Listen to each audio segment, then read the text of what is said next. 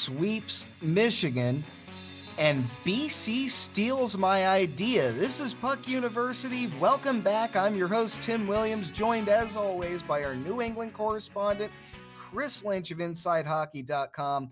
And before we get into Roar Sparty, we are going to have to get into what happened this weekend between Boston College and Boston University. Now, Chris, I know you have a lot of thoughts on this, but I have to get us started because something I heard about the game on Saturday at Conti Forum made my eyes pop out of my head. Oh no, you're going to be rehashing old repressed memories and old bitterness towards the conference. And I should note in advance, I was not at Conti Forum for the second game. So everything I say about it here will be said through the eyes of, from what I've been told by people. I've got one friend I know who just was there as a BU student and was there as a regular fan, and one who was the in-building MC for BC. We overlapped at high school for a little bit. So I do have that perspective on that game. Just for when we get there, everything I say about that game at BC will be said through that lens. But I'm just going to mute my mic and let you rant for a little bit about this BC thing, because I know exactly what it is that you're going to be rambling about. Okay, so I've got a story for you, folks. In 2002, I was working for Northeastern's athletics department under the External Affairs Office as a co-op, and most of my job was to come up with ideas to try little promotions that would cost us nothing or next to nothing that could get more students to go to basketball and hockey games, because it was the winter of the year. So it was January through, I was there till June, but it was the end of the college hockey season. Northeastern was in the thick of the Bruce Crowder era, so they were not doing well at all. And it was ugly. And Matthews, we're going to talk about it later. We've seen some attendance struggles at Matthews Arena in recent years, but if you think it was bad then, just imagine what it was like in 2002 when the Huskies were absolutely horrid. And I came up with the idea, because they were big at the time, of giving out Thunderstix to this event in actually it was 2003. Sorry for dating myself there a little bit, but it was 2003. It was shortly after Super Bowl 37, one of the great sports moments of my life as a fan. And I came up, well, it was big in the World Series the previous year, and it was showing up all over the place. So why not give out Thunderstix for a Northeastern game? Foolishly not thinking that maybe arming a drunken doghouse, not the greatest of ideas.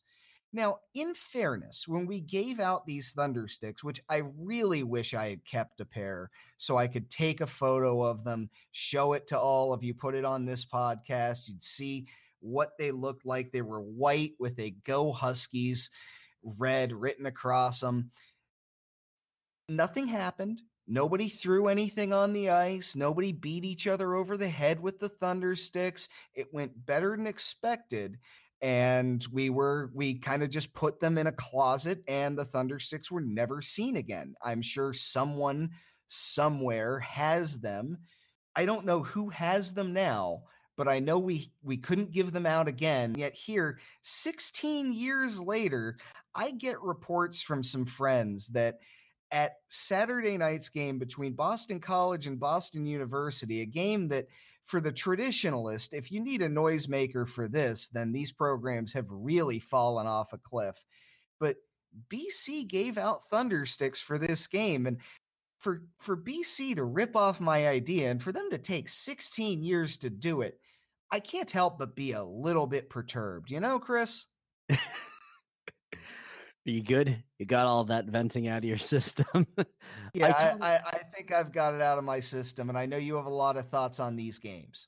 I totally get it. I get the frustration, and I'll note that from the perspective of my friend, the BC in arena MC, not in studio, the in arena MC noted that the crowd was loud, but there weren't the kind of chirps going back and forth with the BU fans. And BU was for all the BU people who went, the students who managed to get tickets in that one corner right up against the wall of Conti Forum, where they always get their tickets, the places that they were from, they still were just as loud as big sections of that Boston College crowd. And all of the chirps from BC went back and forth between mostly being answers towards the dog pound, which are the BU fans. So I think there's definitely some issues for you to take with them giving out Thunderstix, because the traditionalist probably would have a little bit of exception with that. And then you would look at the night before at Aganis, where it was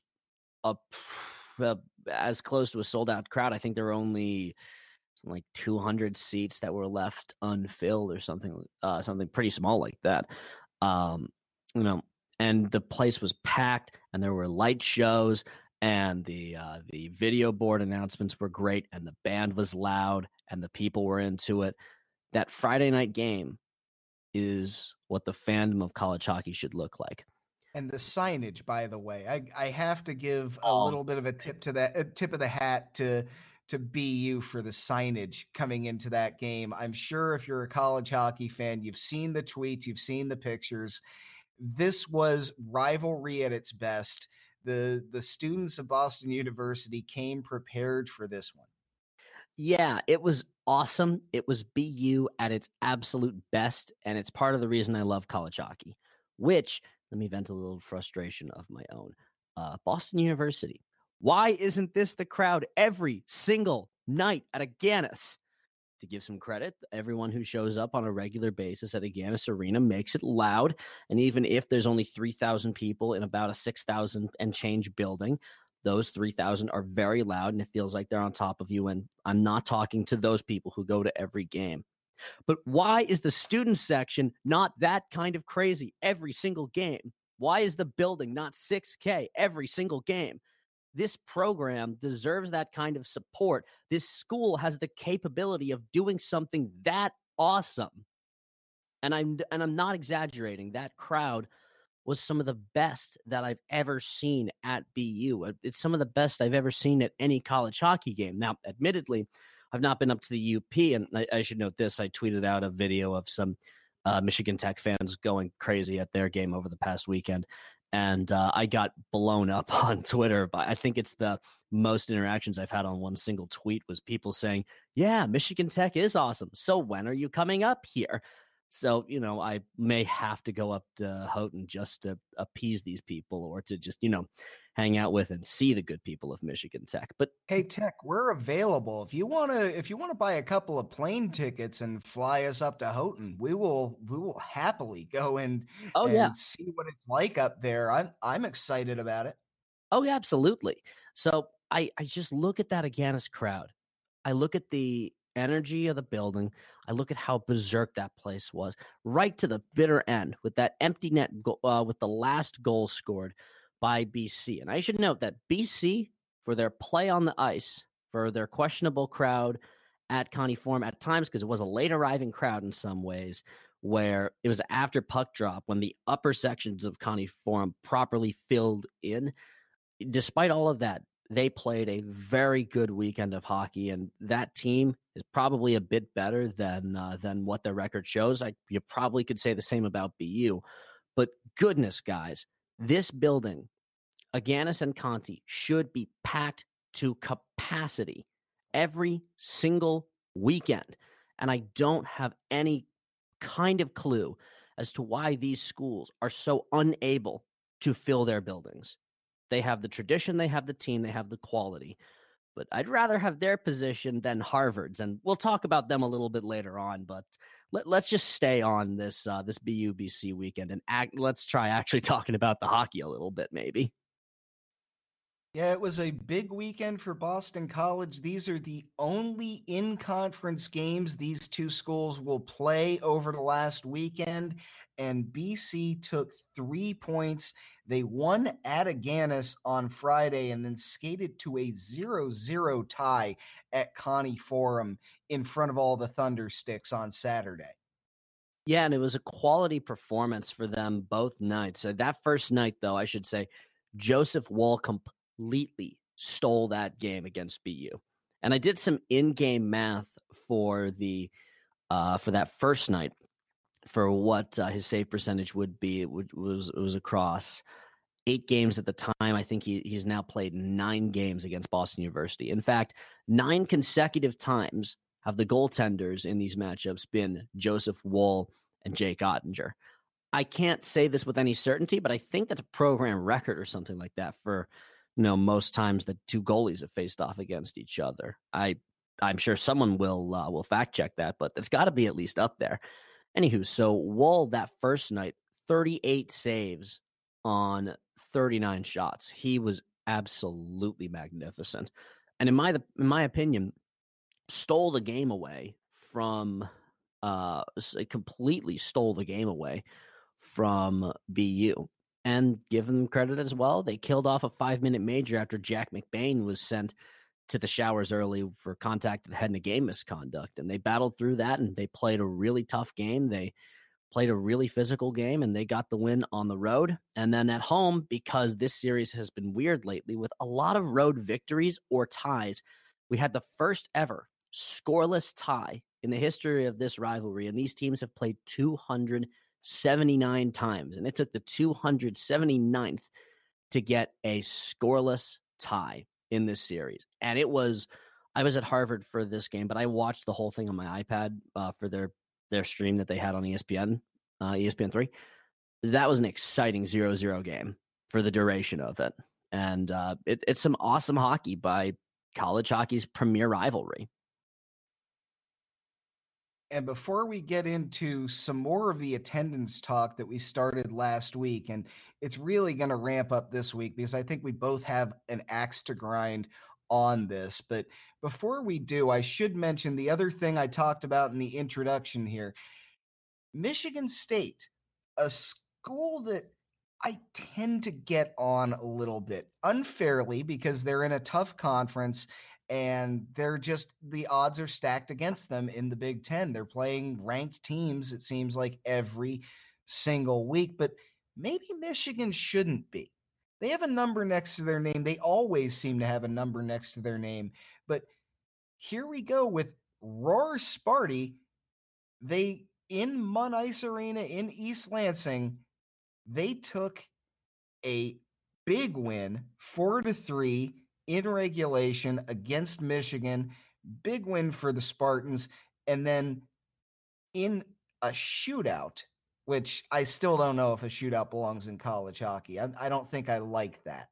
But Michigan State nonetheless won that shootout on Saturday at Yost, which winning at Yost, it doesn't matter if Michigan's good or bad, is never going to be an easy task, especially for a rival like that. So a big weekend for Michigan State and a real tough weekend for a Michigan team that I don't know. Maybe we all had our sights a little bit too high for these Wolverines. I look at Michigan and I see a team that has some talent. I mean, Quinn Hughes is an unbelievable backstop of a player. Jake Slaker is a wicked player as well. There's some talent on this Michigan team, but they probably, just based off record alone, they probably don't deserve a number right now. They're currently in the USA Today poll, which is only a top 15, and then the others receiving votes categories. The Wolverines are in the others receiving votes category. So they're receiving like 7 votes. They're tied with Clarkson, and the number 15 team right now is Arizona State, who continues to hold on to a number. They're at 23. And in the USCHO poll, which is the top 20, and then the others receiving votes category, Michigan is 15th. Now, the teams that they're ahead of in that poll: Clarkson, Miami, Cornell, Arizona State, and Michigan Tech.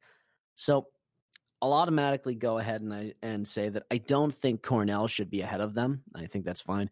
Clarkson, I could see. Miami, I could see. Arizona State, I could see. And Michigan Tech, I could totally see any one of those teams behind them except Cornell.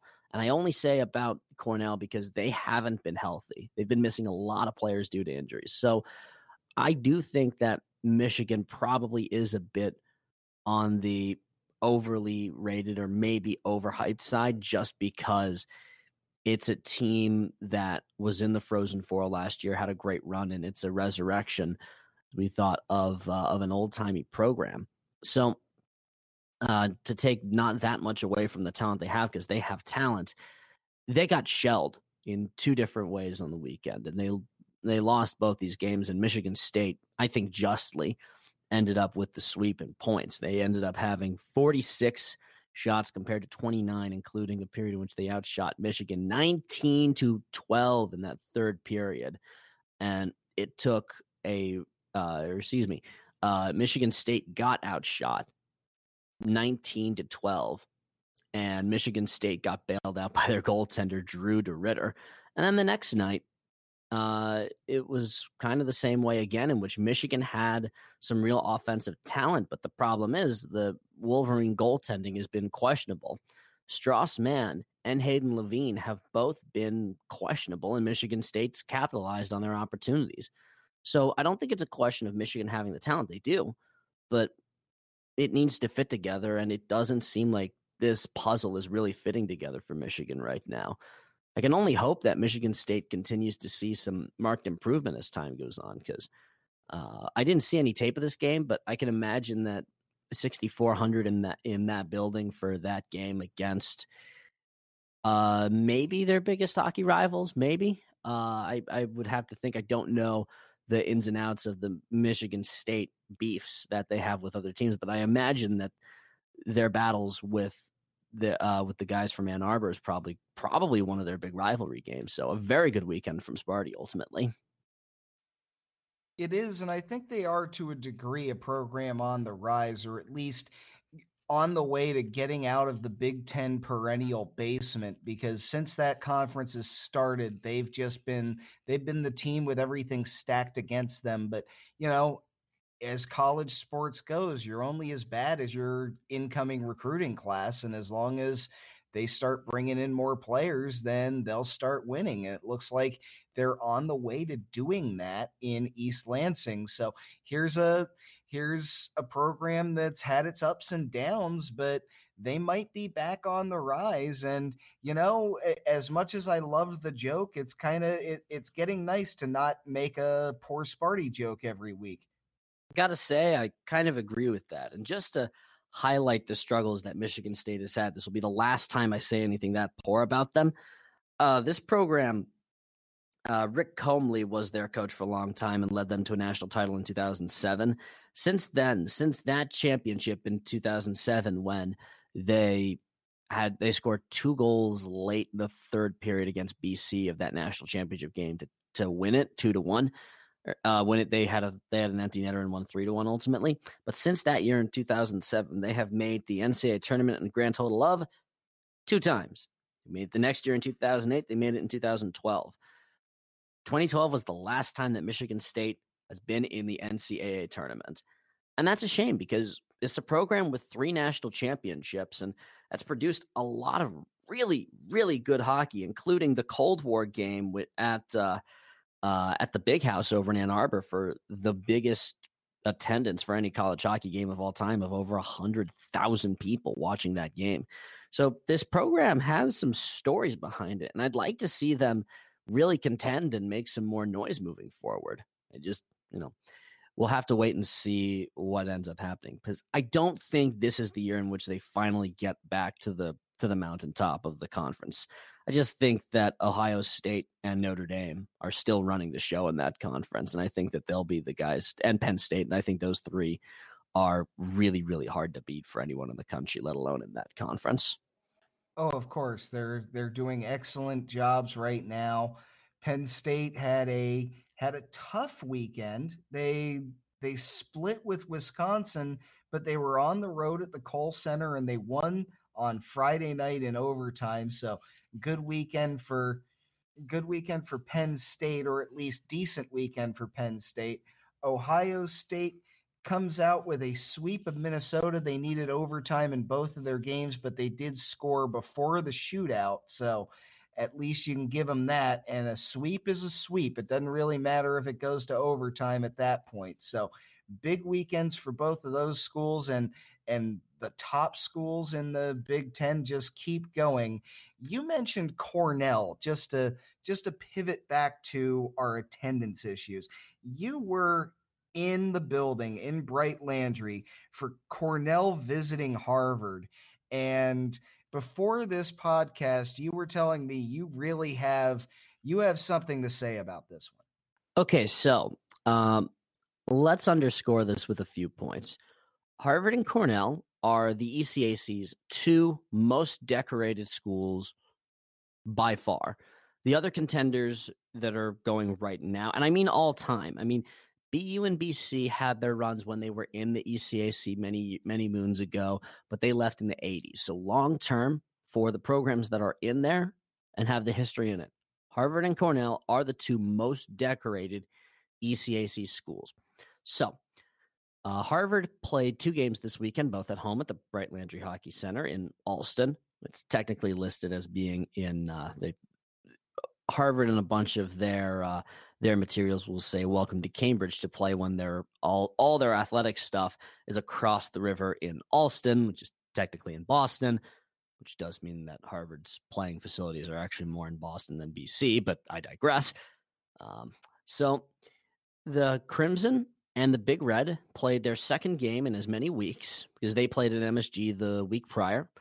And it was a heavy Cornell crowd out of the 14,000 who attended. And that's totally understandable. It was kind of expected for Cornell to fill up that building. And before I say anything else, I greatly respect the Cornell fan base.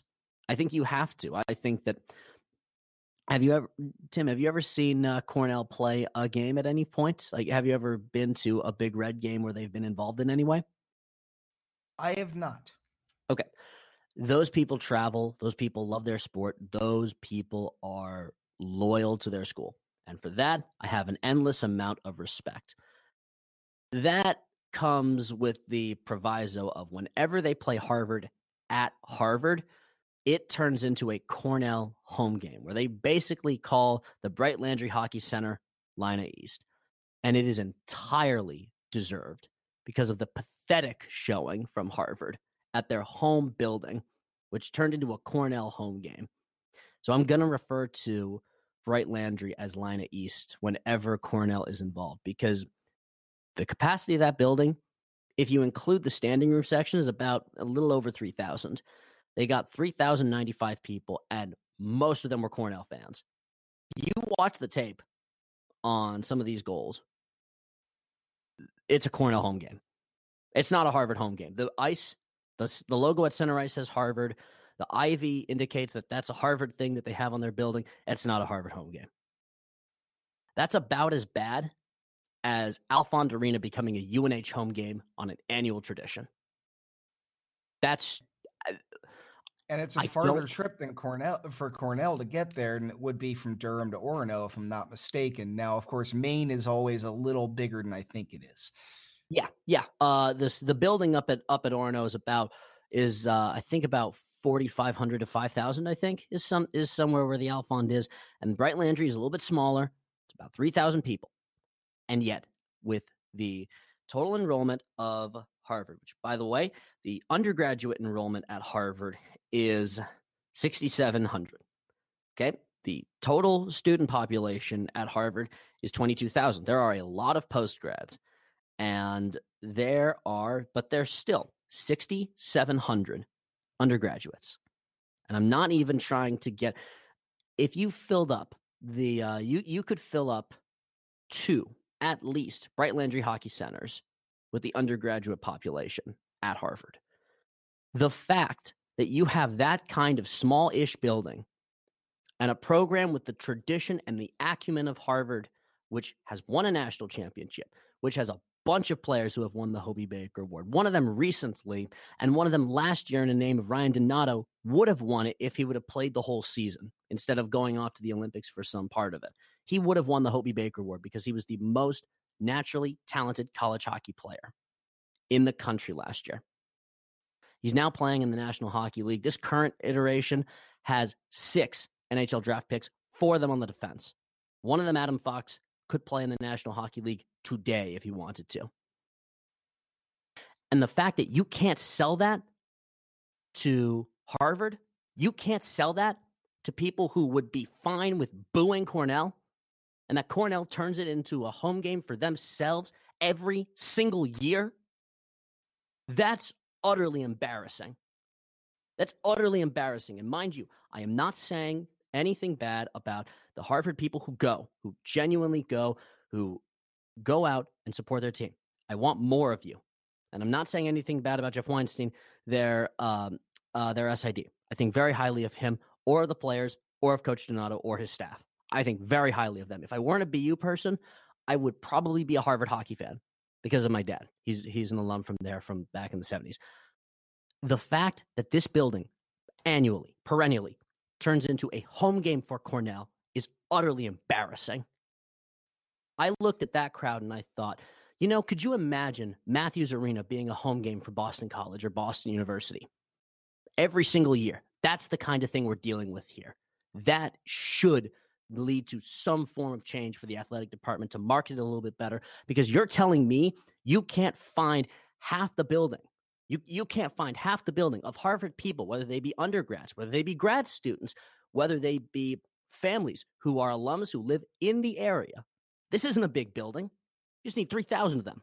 You're telling me you can't find that many people of all those different ilks who would be fine with booing Cornell and then going out and celebrating afterwards and having a good party afterwards? Doesn't Harvard have a good party culture? You go out and enjoy the hockey game and then you enjoy the festivities afterwards. You're telling me you can't fill that building against your biggest rival by far in your best athletic program by far? I get so frustrated with it because I know what this school is capable of for putting good teams on the ice. They have the tradition. They're not trying to build it up. They're not trying to hype themselves up to be one of the great programs in the sport. They already are.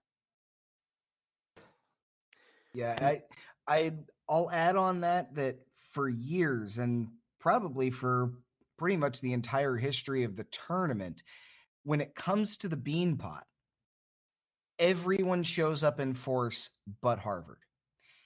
And I understand, by the way, and I will spot them this, that there are people out there listening to this podcast saying to themselves right now, yeah, but it's Harvard. You don't go there to watch sports. That's fine, but it's Harvard. It might be one of the biggest places to see school pride. Have you ever met anyone who was even so much as accepted to Harvard who doesn't tell you that from the jump? And here's the thing. It deserves that reputation. It's the preeminent university in the country and among the preeminent schools in the world. It should carry with it a sense of pride. And those players, when Alex Kerfoot, captain of that Harvard team that went to the Frozen Four in 2017, when he walked up to the podium after losing to Duluth, he spoke endlessly with pride about representing that school. Those people love that school. And those players on the team know that their building is going to be filled up with Cornell fans whenever Cornell plays. Michael Floodstrand, who's one of the captains on the team this year, was in the post-game press conference, and he was asked about whether the senior class had thought about this potentially being the last time that they ever get a kick at the can at beating Cornell at home. And he said, well, yeah, we all thought about it. We all, none of us talked about it, but we all knew it. And this line is the most damning in some ways. They have a home crowd pretty much every time we play them, so it doesn't make that big of a difference. The players know. If the players understand and accept the fact that the building that they call their home is going to be turned into a road building whenever this one particular opponent comes in, and it is your biggest rival in your school's best sport, that's absolutely unacceptable. And I understand that some people there at Harvard are totally there for Harvard is not there to be an undergraduate school. Harvard is there to be Harvard, to be a cultural institution, to be a proud and the greatest research university in the country and among them in the world. I absolutely get that. and it should be there for that. But when you're an undergrad there, you're telling me you don't want to boo Cornell? You're telling me you don't want to get joy out of beating the other Ivy League schools at this stuff, which your school is really good at today and long term? And don't say they don't have traditions. I know people who didn't even go to Harvard who twice a year make it a point that they go as a family to see the Harvard Gilbert and Sullivan Company, which is really a famous thing that they do. And that's considered not just part of the Harvard experience, it's considered part of the living in Boston experience for these people, because again, none of them have any direct connection to Harvard. These are just close friends of mine, and they do it every single year, twice a year. It's a big family gathering. How is it that that's tradition? And I don't mean to badmouth a great acting company that's involved some great comedians and actors over the years. Yeah, and they deserve and the Harvard Lampoons and so many other. But my point is, don't believe you don't have campus traditions just because you're Harvard and you're different. Yeah, but you also have this hockey program that absolutely deserves your attention, that absolutely deserves your respect, pretty much as anything else that goes along with their campus traditions. So if you're going to take part in those traditions, go see a hockey game. And what better one than the big rivalry? You going to the building means they don't get to come. Yeah, it means that it's an actual Harvard home game for players who deserve the support, for players who, in a lot of ways, have just kind of accepted that their home building is not going to be a home building. And this is to say, and this is not at all to poo-poo the Cornell fans. They have an awesome fan base. I have nothing but respect for that Cornell fans. This is in every possible way to hopefully get the Crimson people to wake up and realize what they have. Because that's the frustrating part. They already have a tradition of winning. They already have a good building. It's nothing large or grand, but it's good, it's homey, it's intimate. And you know what the loudest chant at Bright Landry was? The loudest chant emanating from the Cornell band, which they brought their own band there, by the way, and going through the whole building were Cornell fans chanting, "Harvard sucks." In Harvard. You're telling me that that's the accepted annual state of that building when Cornell comes in. And then most other times it's a half-full building. That's just unforgivable, in my opinion. That program deserves better. That coach deserves better. Those players deserve better than that. I remember Ted Donato's first year at Harvard, and even people who had no attachment whatsoever to that hockey program, and going to the Beanpot and going around I was working with NU radio at the time, so I was I was in the press box, and I could hear so many people, even ones that had a vested interest in Harvard losing that week and the next one as well, that were saying, man, I can't wait. I hope Ted Donato gets this program back on track. I know he's a Harvard guy. I know he wants to restore the pride, and he has. Why haven't the students followed suit? I think because so last night I was over at Bentley at their new, which by the way, the Bentley Arena is gorgeous. Whenever you have the opportunity, go catch a Bentley Falcon game at their new arena. It is an immaculate building.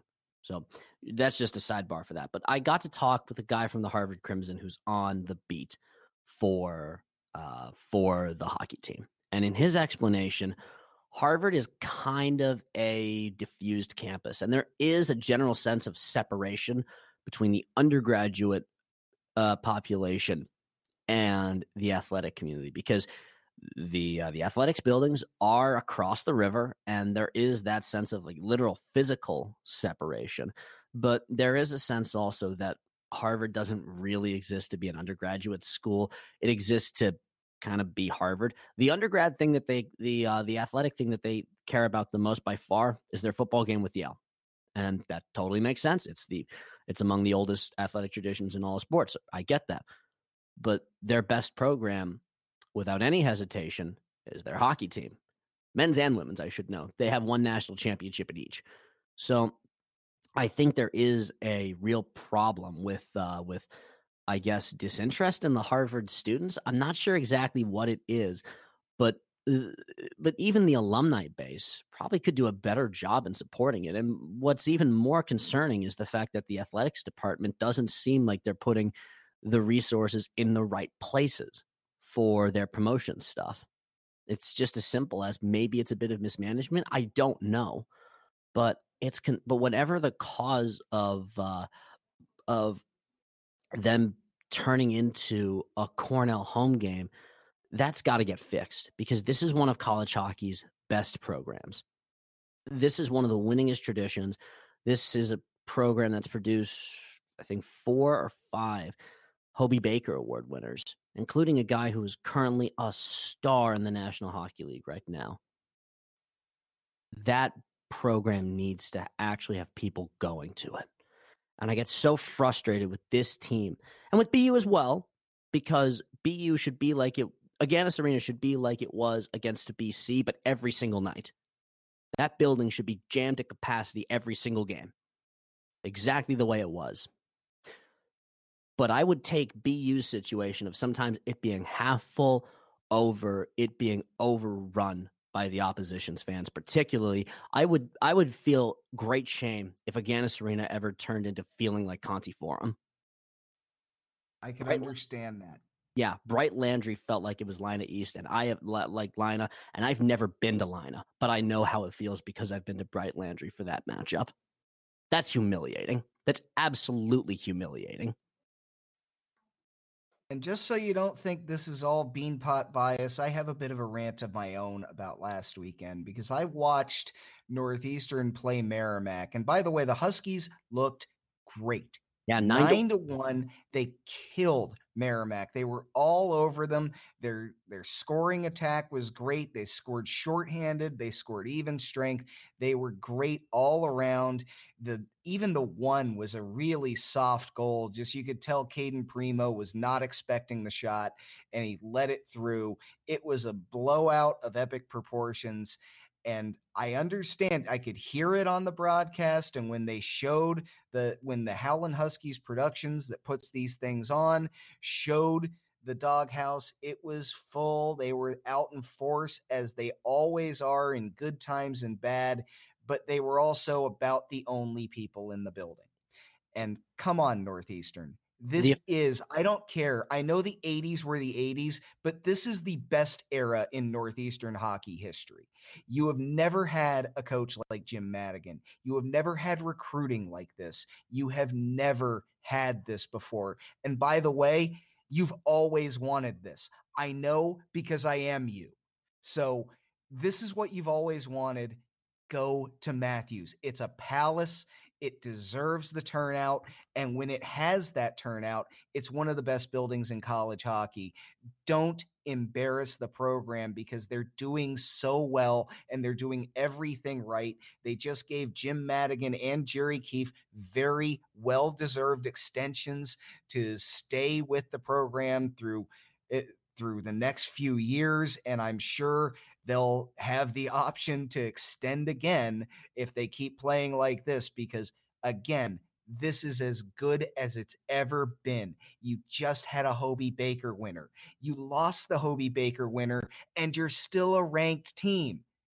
I still can't wrap my mind around that.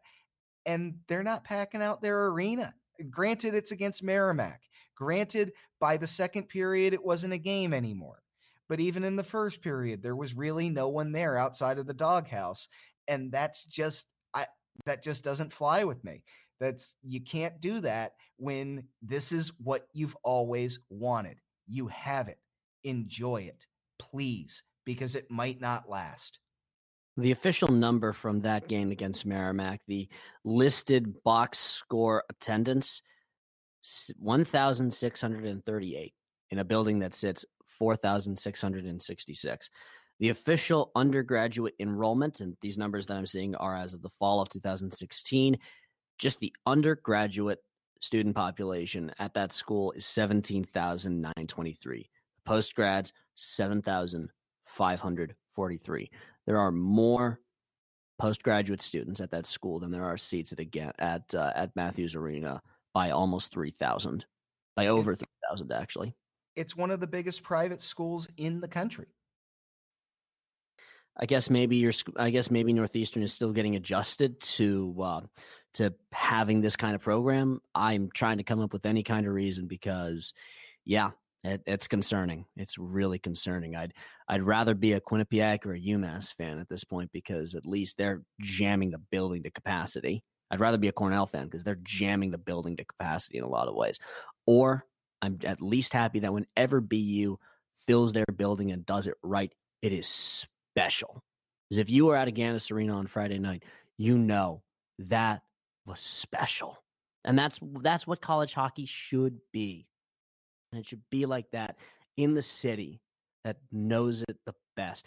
After the Harvard game, I went over to a bar in Central Square in Cambridge and met a guy from Minnesota who was in for the Vikings Patriots game at Foxborough the next day on the Sunday. And I just got to talking with him, and I told him that I do college hockey stuff. And he explained, and he gushed over how much good hockey there was here. You know, he knew that supposedly that Boston does this well. And in terms of the quality and in terms of the teams here, absolutely. The buildings should reflect it. And right now, the buildings are not reflecting it, except when BU and BC play each other. That's not good enough. Yeah, it's much like you said, and of course Matthews has gotten up for these big games. When they played St. Cloud State, there were people out in force, but again, it doesn't matter if it's a big game. Every game's a big game when this is what you've always wanted. Now, I know many people who are familiar with the school will tell you, and this is almost true of every Boston school, but certainly of Northeastern, that it's more a pro sports school, that it's hard to get up for the college sports when you can walk to Fenway Park during baseball season. But it's not baseball season anymore. And by the way, those tickets are very expensive. You can go to Matthews on the cheap. So what's the deal? Get to the building, no more excuses. And if you're an alumnus and you want to go to a game, suck it up and deal with the traffic. This has to change, because everything else with the program has. Don't let your building lag behind, because the building itself has always deserved better. It was part of the rally cry when we were trying to get that program to come to its senses and to become what it's becoming right now. Was Matthews Arena is too good to not have a good hockey team in it. Now they do, and the only good fans in it are in the doghouse, which again, always got to give credit to that student section, but that's only a portion of the arena. You have to fill up the rest of it. And this is, well, you're not making the NCAA tournament in basketball. And if you are, you're not lasting past the first weekend. You don't play football anymore. You have a good baseball program, but you really only see those players thrive when they occasionally get to Major League Baseball, like Adam Ottavino. So you have to deal with it. You have to go to these games. It's just sad because they've done everything right and they're still lagging behind. It's a lot like where Harvard's at, except they don't have the excuse of being a mostly post-grad school. They don't have the excuse of people don't go to Harvard who are sports fans. They absolutely don't have any excuse. And at least Matthews doesn't feel I will say, at least Matthews doesn't at times feel like a road game for its home team. No, it doesn't. It didn't even when Northeastern was a legitimately bad program, and there were good reasons to not go to Matthews on a Friday or Saturday night. Yeah, it's an interesting spot for college hockey to be in out east, at least up in Boston in particular, the nexus of Eastern college hockey, except for when we've kind of been burying the lead on what the actual biggest story in college hockey is because of our interest and our bias. But really, the story is Greg Carvel at UMass Amherst turning that program into a dynamite championship contender and the number one team in the country right now. And for Mullins to be jam-packed, I am so thrilled for that building to be full, because that program deserves it. Yeah, they've come a long way in a short time, and their first number one ranking ever came through the USCHO poll on Monday, and well deserved. With even though St. Cloud State is still chugging along, they did drop a single point this weekend, uh, tying a game. So that opened the door for the Minutemen to take first in the nation. Now we know these polls are only worth so much, they're only worth bragging rights, but bragging rights are almost all that college sports are about anyway. So congratulations to the Minutemen on a huge milestone for them, on a massive season they're having right now. If it continues, then we're going to have to make something of this, because maybe maybe there's just a changing of the guard going on in college hockey, and I don't know if anywhere's a better evidence of that than what's going on in Amherst right now. It's special. I mean, in part, they got in some amazing talent. And what's bigger for them is that Cale Makar and most of that freshman class committed to UMass under John Micheletto, the prior coaching staff, before Greg Carvel got there. But they made the coaching change. And yesterday, I actually got to speak with Cale Makar over phone. I'm writing up a feature on him for InsideHockey.com, which should be up either tonight or tomorrow. I'm going to put my money on this will go up on that story will probably go up on Thursday. So I got to talk with him, and he explained how it never properly occurred, or it never really was a big piece in his mind to transfer or to decommit. He wanted to stay loyal to his commitment that he made to go to Amherst. And it's a remarkable job, of recruiting by the prior administration that sadly they don't get to see, because that was on the Micheletto staff's work to recruit and get people like Makar, Ferraro, Leonard, Chow. Those kinds of people have transformed that program into a 12-1 dynamo, and that only loss, by the way, came back in October against the, at the time, number 1 Ohio State Buckeyes. So it's a great credit to the prior administration for doing a very good job in recruiting and for changing its approach. But it's also a great testament to Greg Carvel for pretty much not losing anyone out of that collection, particularly keeping Makar, because he's got my vote for the Hobie right now. He has my vote to win the Hobie Baker Award. I think he's been just utterly phenomenal so far this year. I think he's had the biggest impact of anyone on any team. It should be noted that in the USA Today poll, UMass Amherst is number 2, but it's not that far behind St. Cloud. It's a 7-point overall difference. It's 19 first-place votes for St. Cloud and 14 first-place votes for Amherst. That's a very, very close margin, and one game going one way or the other could vault them over for whatever it's worth. And if we were playing the NCAA tournament today, they'd be a number 1 seed. It'd be UMass and St. Cloud would be the 2 number 1 seeds, or the top 2 seeds in that tournament. They absolutely deserve what they've gotten so far. I just hope it continues for them, because this is a wicked story. Well, we'll see this week, because they've got a tough home test out of conference. They're playing Quinnipiac. First game is in Hamden on Friday night, and then they come home to the Mullins Center on Saturday against, well, they're the number 8 team in the USCHO poll, and Quinnipiac has, I don't know if I'd say they surprised. I think it was more they flew under the radar coming into the season, and they've just got back to where they were before last year, where they had a little bit of a step backward. I think that's fair.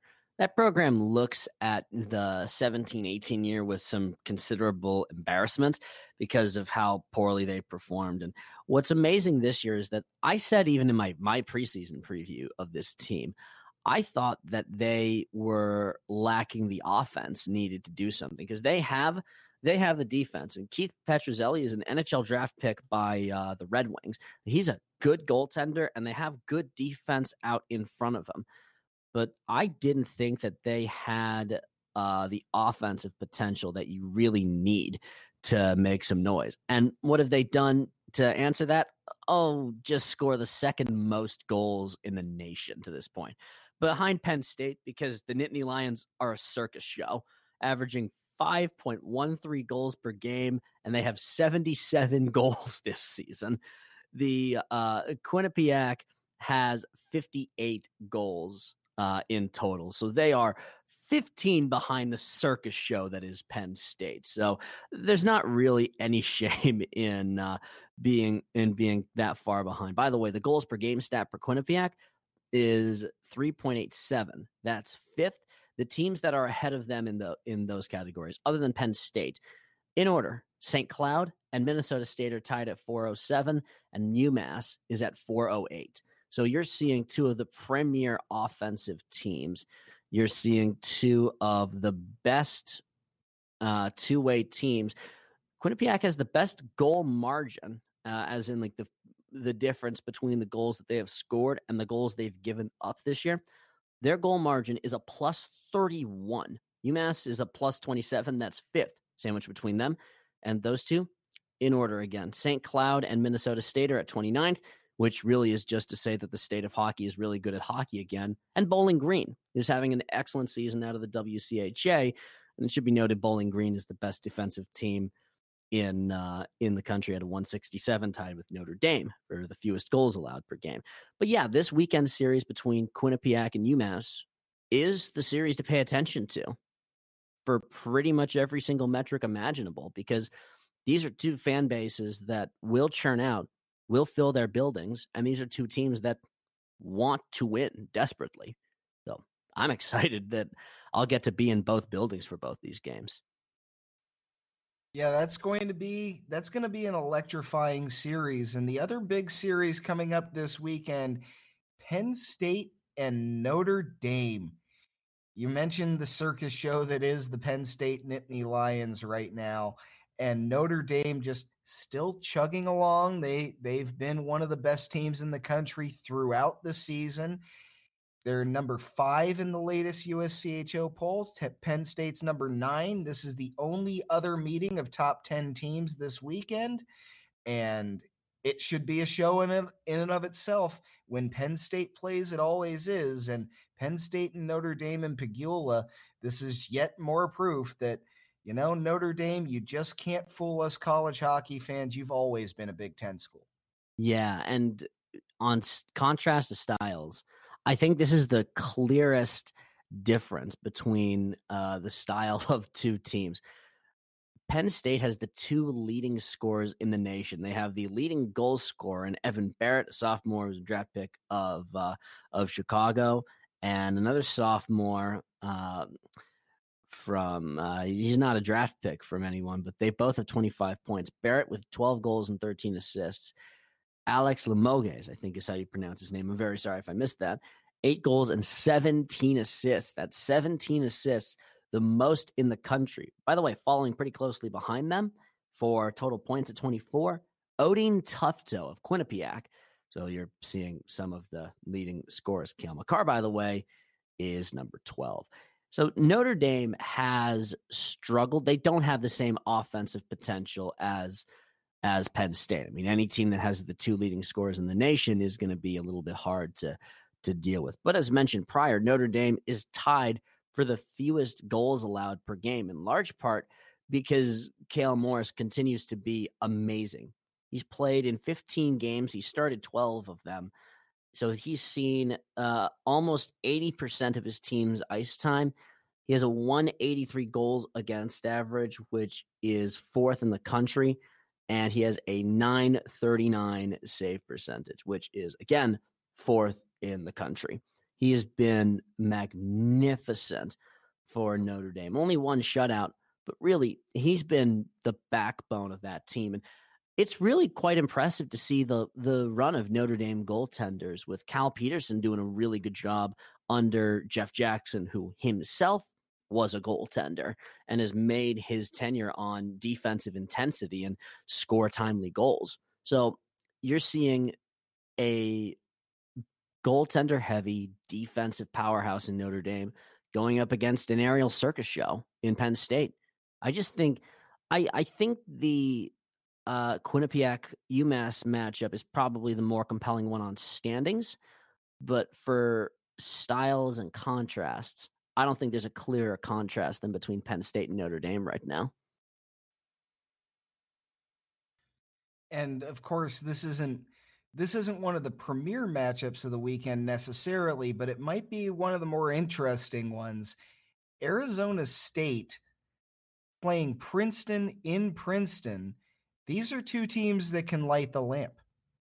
See, I would have listed, if we would have had this matchup a couple weeks ago when Penn State was still on the rise and before Princeton's weekend against Quinnipiac, I think I would have listed this as one of the premier matchups. But I think that both these teams have both hit a bit of a lull. So I will definitely keep tabs on this one at Hobie Baker Rink. And I hope that the good people of Princeton, New Jersey go and support their team because they have a good one. They have the reigning conference champions. But I don't know exactly what to make out of that series. I think we might end up with a split, but I don't know what to expect out of this matchup, you know? I think that's kind of the story of Arizona State's season. Nobody really knows what to make of them. Even the more we see them, the less we know what to make of them. The Sun Devils are, well, they're their own thing, and Princeton, they've been up and down this year as well. Yeah, I mean, I've heard it explained by some people that Princeton might be not a very deep team because you get beyond that top line and the first couple defensemen and you run into a little bit, you run into some question marks. But man, is that top offensive unit and that top D pairing wicked. And man, can Ryan Furlan steal a game is the way I've heard it explained by some people. And I'll admit that last one, I think well of Furlan because I've seen him I haven't seen him in person yet this year, but I've seen him steal some games away from people. And in a way, he kind of stole the ECAC tournament last year. So I think it's definitely possible to see Princeton make some noise and make some comeback. But Johnny Walker is faded for Arizona State. He at one point was the nation's leading goal scorer, and he's still up there. He's actually now tied with Evan Barrett for the leading goal totals in the country with 12. The problem is that he was held completely pointless in their series against Omaha, and he hasn't scored a goal. He had one against Harvard, which ended up being an overtime winner, which is no small thing. But dating back to their series against Michigan State, he has 1 point, 1 goal in 6 games. So I think that if Arizona State is to get themselves in order, they need their superstar to score like a superstar again. And he's just been held quiet a little bit lately, I think. And of course, we'd be remiss to not mention that in Ralph Engelstad Arena, North Dakota is going to host Denver for the weekend. That's a big one too. And even if these teams didn't have numbers next to their names, that's always a big one.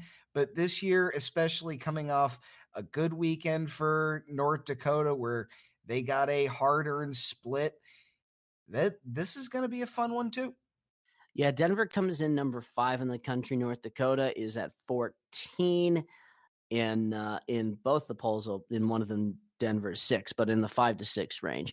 And these teams have a lot of tradition against each other as well. They've been conference rivals for almost their entire inception. They have 8 national championships apiece. And my editor, Eric Burton, is going to be in the Ralph for this series. He's a North Dakota guy. And let's get him on next week to discuss the state of North Dakota hockey and see what they're up to. Because they're having a weird season in some ways for their expectations, because there's some weekends when they look excellent and then others where they just don't look quite as good. I fear that North Dakota might be hovering in that bubble of getting a number because we expect them to have a number. They're 8-6-1 overall, so it's not like they're a bad team, and they've gotten some well-earned wins, but I think a good weekend against Denver would verify that they deserve to have that number. So I think that they should and will treat it as importantly as they need to. Yeah, it's kind of one of those put up or shut up weekends, the way that the way that we keep thinking Michigan's going to have one of these days. And they've got Michigan, of course, hosts Minnesota at Yost over the weekend. Much like North Dakota, they really need a win or two to prove that they belong right now. Of course, we know they have the talent, much like North Dakota, we know they have the talent, but they need to show it a little more on the ice to justify their ranking for whatever these rankings are worth. And of course, in just a couple of months, we'll get to the pairwise season when your USCHO and USA Today rankings really stop mattering entirely. So for now, it's something we can talk about, but really only for now. Yeah, and it's kind of fine to just know that we have these right now, that these are the closest things we have for our rating system. And for whatever it's worth, they do keep track of the current pairwise stats going right now. And actually in the pairwise, it's totally useless at this point. But your top, just if we were only to select your pairwise teams for the guys who'd be in the Frozen Four, UMass, St. Cloud, Duluth, and the Mavericks of Mankato, with Quinnipiac at 5 and Notre Dame at 6. So just kind of curious to see where everyone is right now. We'll see when the seasons start to wind a little bit and when things start to matter, I guess, a little bit more in these polls. But yeah, it's just kind of a curious time and it's right before the holiday season. Most teams are playing their final games of the first semester this weekend. There'll be a few next week. I think BU and Denver's one, the WCHA has a bunch, and Princeton Penn State is one for next week. Not this upcoming weekend, but the weekend following that will properly close out the first half of the season. And by the way, I'd be remiss if I didn't note that there's a really curious ECAC matchup that I didn't think I would be regarding as interesting as I am right now, but Union and Yale. Because Yale, I did not think that I would be regarding Yale with the kind of respectability that they are, but they're third place, or tied for second rather, with Dartmouth in the ECAC right now, and Union is 8-3-2 and is a nationally ranked team. So I would be remiss if I didn't acknowledge that also being a game I'm really curious about. Yeah, that's going to be a good one. And then Yale on Tuesday of next week goes on to play the University of Massachusetts. So they'll be in the Mullins Center on Tuesday. This is a tough weekend for the Bulldogs. Yeah, 3 games in 5 days. I mean, Harvard and Bentley just did it, and they both admitted that they were exhausted. And by the way, Yale will have to do that a week after they've had some crazy times in a year when they've traveled to Northern Ireland and they've looked very good over there in that tournament in Belfast. And now they're coming back here with some real potential to make some noise in the ECAC. Again, third, or I should say tied for it with Dartmouth. And they have an opportunity to look really good. But then it's always curious to note that, oh yeah, you go and play this really intense hockey, and then afterwards you're a Yale student, or you're a Harvard student, or a Princeton student, or a student at an elite school like that. That's just a different level of respect that I think you deserve for being able to do all of that. And not to say that UMass is no slouch as well academically, nor are Northeastern or BU or BC or anything like that. But there's some different level of respect to be had towards the Ivy League students who are able to do this and play at a high level, I think. Yeah, I'll agree with that, and I'll also agree with your other sentiment. College hockey is not college football. You don't have a whole lot of schools up there that aren't exactly known for, we don't play school here.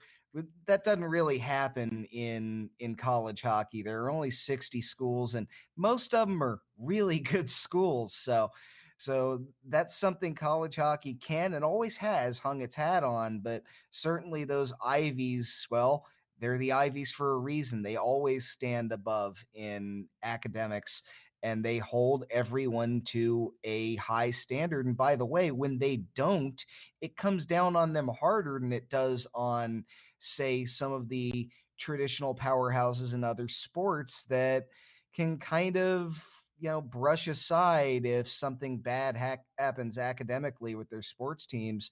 I remember not that long ago when Harvard had that fallout with their basketball team.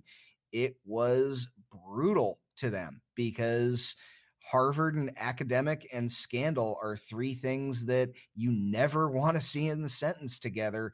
And they hold their hockey teams to a high standard. They hold their students to a high standard. As you said earlier, they really should hold their fans to the same high standard. Yeah, one can only hope that they actually do. They certainly do their first ones. I mean, Ryan Donato, I keep referencing him, but he's a great example of all this.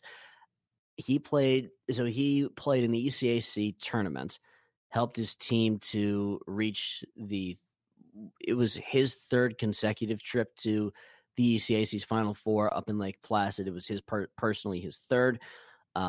They fell just short of playing for the championship. They lost to Clarkson in overtime. He signed with the Bruins shortly thereafter, played his NHL debut on that Monday night against the St. Louis Blues, got a goal and an assist. And then the next day, he's right back at Harvard taking classes there again because he was still a student at Harvard and still living out of his college dorm room, but also playing NHL hockey. That's the kind of tradition that you have there. That's the kind of talent that exists at that school. Well, I'd say this is about to wrap up the angriest episode we've had yet of Puck University. I mean, we like this sport, and we don't like when people actually have a tradition and don't bother to care for it. It has to be nurtured and taken care of. Otherwise, it fades out. It has to be at least respected. The fact that some of these schools have traditions or have, winning histories. Northeastern had their time in the 80s when they were consistently excellent. They have a recent history of winning. Harvard has an all-time history of winning. People should support that. We'll continue to promote that. I just hope that the athletic departments get wind of all this, that there's people around these programs who don't think this is good enough and that they actually listen.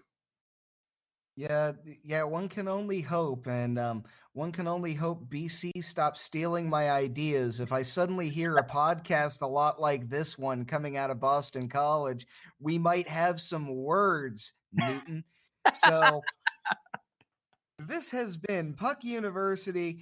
Please follow us wherever you get your podcasts. Follow me on Twitter at Tim Wright Sports. Follow Chris on Twitter at CC Lynch Wall.